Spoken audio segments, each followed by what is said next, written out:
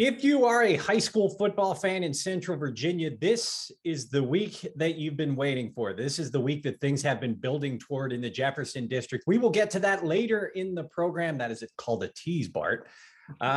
This is the Scrimmage Play podcast. I am Damon Dillman, joined by Bart Isley, and we are getting you ready for Week 8 and also looking back at Week 7 of the high school football season here in Central Virginia. And Bart, let's begin as we do each week with your offensive player of the week. Landon Ellis, that big win for Woodbury, and he had a big game to help the Tigers get that win. Yeah, I mean, this is a guy, we knew what kind of potential. We put him on the Scrimmage Play preseason cover for a reason. We know what kind of potential the guy has as a pass catcher. He is a fantastic wide receiver, just knows how to play the game, you could see at times in the game with collegiate, they're still working. Harley Shuford is still kind of finding his way at quarterback. He played really well, but still kind of finding his way a little bit. And you could see moments where Ellis was like, nope, that wasn't it. And they would throw it to Ellis and he knew it wasn't the right call. So, he has an incredible football IQ. He's just a smart guy. And I think that really changed things for the Woodbury offense because suddenly you couldn't load up against Donovan Baker. Which is the key to the whole thing for them, is that you've got to find a way to stop Donovan Baker, and it becomes increasingly more challenging to do that if Landon Ellis is stretching the field vertically, and they just didn't have anybody who could really do that. Jaden Ferguson is fantastic, especially when they get him involved in sort of jet sweep type stuff, but realistically, they needed Landon Ellis, and it clearly made a massive difference because as soon as they took that top off the defense and collegiate had to check that, a really good collegiate team was suddenly having trouble stopping the run, and Baker just kind of ran all over him in that second half. So Ellis is not just a game changer for the 2 touchdowns. He's a game changer for the threat that he brings on the field, and an easy choice for offensive player of the week. And really impressive by him to stay focused, get back to the field after a broken collarbone at like one of the worst times that could have happened right before the season started. So, even at the photo shoot, we were worried about whether he was going to be able to lift his arm up. So, we knew he already had the broken collarbone then. So hopefully we're going to see big things from him down the stretch this year. I know you have a few other guys you want to make mention of on the offensive side of the ball who had some really good games despite losing last weekend, I should say. Absolutely, man. 2 quarterbacks that, they took losses, but they put in big time work. Amaje Parker, guy counted for 179 yards passing, 135 on the ground. Tremendous performance, ill-advised spike aside. He kept him in that ball game, man. He really kind of put him on his shoulders, and I think that's the kind of thing that will pay major dividends down the road for Albemarle, because we can see what kind of player this guy is now and is going to be over the next couple of years. And he's got the chance for a really special run if he stays healthy over the next couple of years. And then Paul Poirier, man, the guy is a warrior. He's just taking shot after shot from a Louisa defense that just keeps coming. And he had 183 yards passing, 119 on the ground. Had to shake off a tough first half, and he was able to get it done. Just really impressive. And then Blue Ridge, the big target out there, DeArmond Stewart, 5 catches, 132 yards, 2 TDs. When they run into a team that cannot guard him, they find him. And they obviously ran into a Norfolk Christian team that couldn't guard him, and they got Stewart in the mix. Camden Brewer is putting up massive numbers out there at Blue Ridge at quarterback, and Stewart is a big reason why. So it's a lot of fun to see some of these guys coming up. We're starting to see some bigger numbers as the offense is really getting into gear right now. And it's fun to see those guys who really have to kind of carry their squads. And some of these guys are just really doing it every week. Jumping over to the defensive side of the ball, you talked about Amaje Parker and the way he played in that loss for Albemarle. Obviously, that was a huge road win for Western on Friday night. And we'll get even deeper into that a little bit later. But yeah, Ross Bassett, your defensive player of the week for the role he played in that big 1-point win on the road. Yeah, this is an individual award, but this is really Bassett stepping in as accepting for the team, like when a director accepts for the whole squad at the Academy Awards. That is a really impressive team effort. A lot of yards to Albemarle, but not very many points. And Bassett was a big reason why, man. 8 tackles, Huge outing. The guy just is in his place. You're never going to see. I don't think, maybe it'll happen, but like, I don't think that the Western defense is designed to have one guy have 15 tackles. The days of, I'm going to kick it way back here, but like Mitchell Parks from 2009, like that's not going to happen anymore. You're not going to see a guy stack up 12 or 15 in this Western defense, because it's designed to have everybody play their role, play that base, and you're not seeing a lot of attacking. They're just so fundamentally sound. So Ross Bassett did his job, in on 8 tackles, or in on, I think, has 8 total tackles. So he was in on 12 of them. So really impressive effort all the way around from the linebacker for the Warriors. And wrapping up the week with your other defensive outstanding performances that you want to make note of. CJ Tiles is in here because the rip and run is just a classic play. I mean, that was in our top 5 plays. He just rips the ball away from the Charlottesville offensive player and takes it to the house the other way. That's just a guy taking over a play. Really, really impressive. Tiles keeps coming up with these kind of game-changing defensive plays, which makes you think maybe he's got a chance to make an impact at the next level on that side of the ball. He's got that UVA offer. Maybe he ends up there. So, and then if there's one thing, like, we get accused of a lot of biases at scrimmage play, no question about that. But if there's one bias that we have, it's undersized linemen playing out of position. Like, I mean, and Nate Aramillo, man, he is crushing it at Blue Ridge right now. Undersized guy. He's not going to jump off the page to you from a size perspective, but he is relentless. He's playing up there on the defensive front. He's knifing in. He's making all kinds of plays. Undersized beast, 9 tackles, really good effort from him. So just impressive guy all the way around. And like I said, we're biased towards, if you're an undersized lineman, we're in on it. Another scrimmage play bias, offensive linemen who have strong performances. Hence the CNG paving road grader of the week. Absolutely.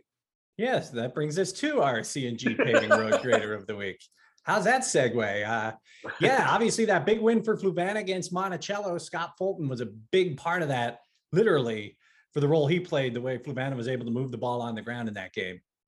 Yeah, I think Fulton is a standout guard for Fluvanna County. They rushed for 314 yards against Monticello.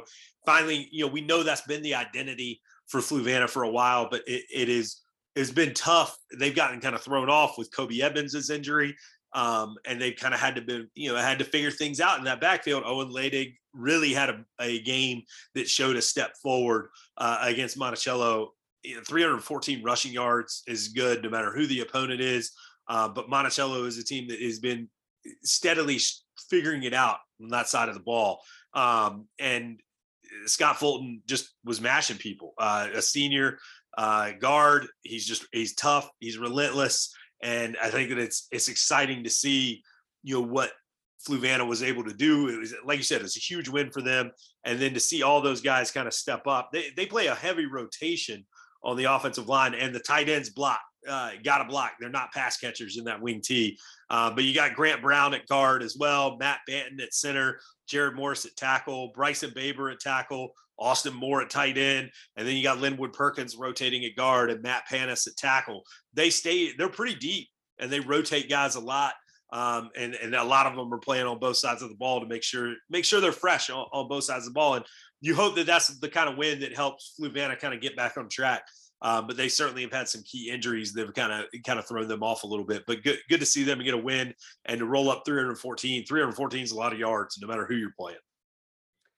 All right. Now, before we turn our attention to, obviously, the game on Friday night, the big one, we want to thank Scrimmage Play Podcast presenting sponsor CNG Paving. If you want your paving or asphalt job done right the first time, you want CNG to knock it out. With 30 years of experience under owner Jeff Gray, this family-owned local business has been taking care of roads, parking lots, and driveways across Central Virginia for decades. And with a 5-star rating on Facebook, you know they're going to get it right. Give them a call at 540-456-6179 for a free estimate. Give them a call today. Yeah. And with that, we turn our attention to Week 8 here in Central Virginia. And when you talk Week 8 in Central Virginia, this is the game that I think we were talking about it before we got started here. We were trying to remember the last time there was a local game of this magnitude here in Central Virginia. I went back to that Monticello Louisa game in 2017 when both teams were undefeated. There are obviously some Western Monticello games over the last decade that had a lot of implications, but obviously when you start talking about the Class 4 implications in this one, beyond the Jefferson District implications, Western hosting Louisa, unbeaten Western hosting one-loss Louisa on Friday night. This is going to be a fun one, to make an understatement. Oh, big time. I mean, and the thing is that, like you said, that region element kind of adds something to it. This may not be the only time they see each other.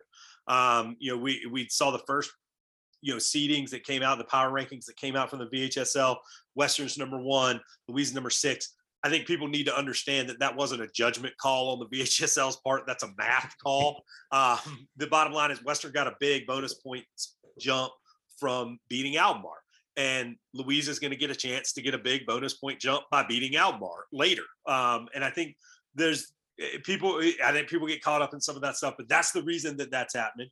But we are seeing, for the first time in a long time, power poll for us, we saw a shift, and Western is the new number 1. So yeah, first time since 2016. Yeah, I mean, so, like you're talking about, two teams that at least from what the body of work that we've seen look pretty even. I think that what's going to be interesting is that, Louisa has had a chance to really be tested with the King George game. Western now has had a chance to really be tested with that Albemarle game.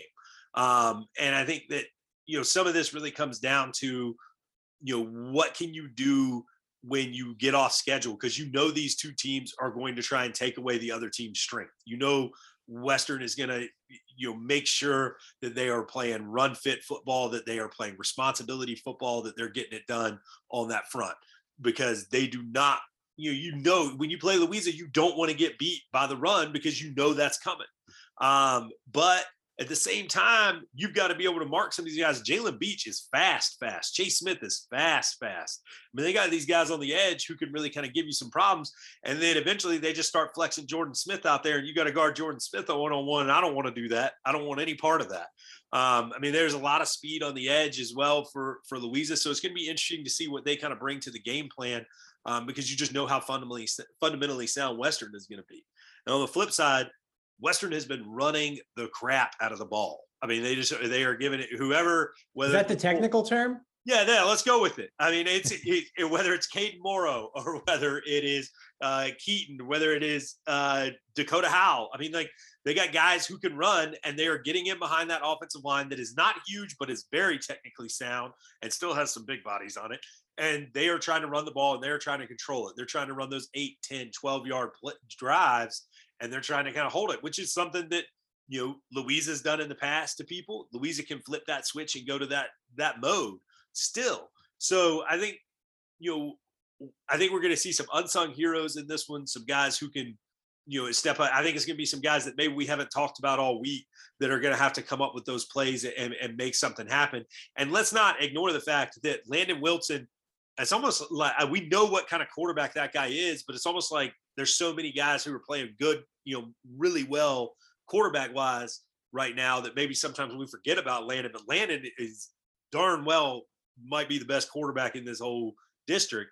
And, when they turn to him, they're going to get some things that are special. I mean, he can move, create. He's just a little combination of both. He can either run downhill on you, or he can buy time back there and create something, or he could be right on schedule like he was with a couple of plays, deep seam balls. I mean, like, he just does a little bit of everything, and he is a tremendous quarterback. So that is going to be a real challenge for Western to figure out, is how do you guard a team where 11 guys can really kind of make plays and really make things happen. And maybe it ends up being a guy like Nathan Simon over for Western on the offensive side at quarterback that has to come up with some plays, has to meet that and figure that piece out. But the bottom line is, like, it's going to be how it plays out. Like, if Western jumps out ahead, it becomes really difficult to play against Western because they are really good at holding on to a lead. Goochland can tell you that. And then on the flip side, if Louisa jumps out and they're in the lead, it becomes increasingly difficult for Western because Louisa is A, really dynamic offensively and can do so many different things, and B, they're really sound defensively too. It's tough to get back into that game against them. And you got to be able to throw if you're going to make that kind of comeback. And Western has shown an ability at times to throw. They've got some guys on the edge who can throw, but they have not, that's not been the piece of their identity. That's not been the defining, quality for them. So I think it's going to be really, really interesting to see how this one plays out. A ton of really good players in it. Should be a lot of fun. The other question I have is, what do you think that environment's going to be like in Crozet on Friday night? Because it's going to be a lot of fun. I wasn't at the Albemarle Western game, but you could tell just from the videos, you could tell from what was going on that was loud. And we know how Louisa travels, and that's going to be loud. And we know how loud the Western Albemarle student section is. I mean, they are loud. So yeah, it's going to be a really intense environment. There's going to be a lot of scrapping, a lot of physical play. That was one thing about the Louisa Orange game, was just the physicality was really impressive. And the Western Goochland game was similar. So now you're talking about two teams that have been in those kind of physical battles. I think it could be really interesting. A lot of hard hitting, a lot of smashing. Could turn into a war of attrition, So I don't know. This one has the potential to go a ton of different ways, and I think that's part of what makes it really exciting. I believe the term you've used in the past is big boy football. Yo, this is definitely big boy football. You have to bring your big boy pants. You better bring your big boy pants Friday in Crozet. No question about it. When it happens, you'll know. Bring a change just in case. Awesome. I suspect we will be talking more about Western Louisa next week as we look back on this week 8 here in Central Virginia. And then, one step closer to the playoffs. And this game will also maybe clear up the playoff picture in the region a little bit more. We'll see, but it'll be interesting to see how it all kind of shakes out. Like we said, just such a pivotal game, so many implications on Friday night in Crozet. It'll be interesting to kind of look back on it and see where things stand after the smoke clears. So, but that's another story for another week here on the Scrimmage Play podcast. That's going to wrap things up here this week. For Bart Isley, I am Damon Dillman. I want to thank you for joining us, and we will be back here next week for week 9.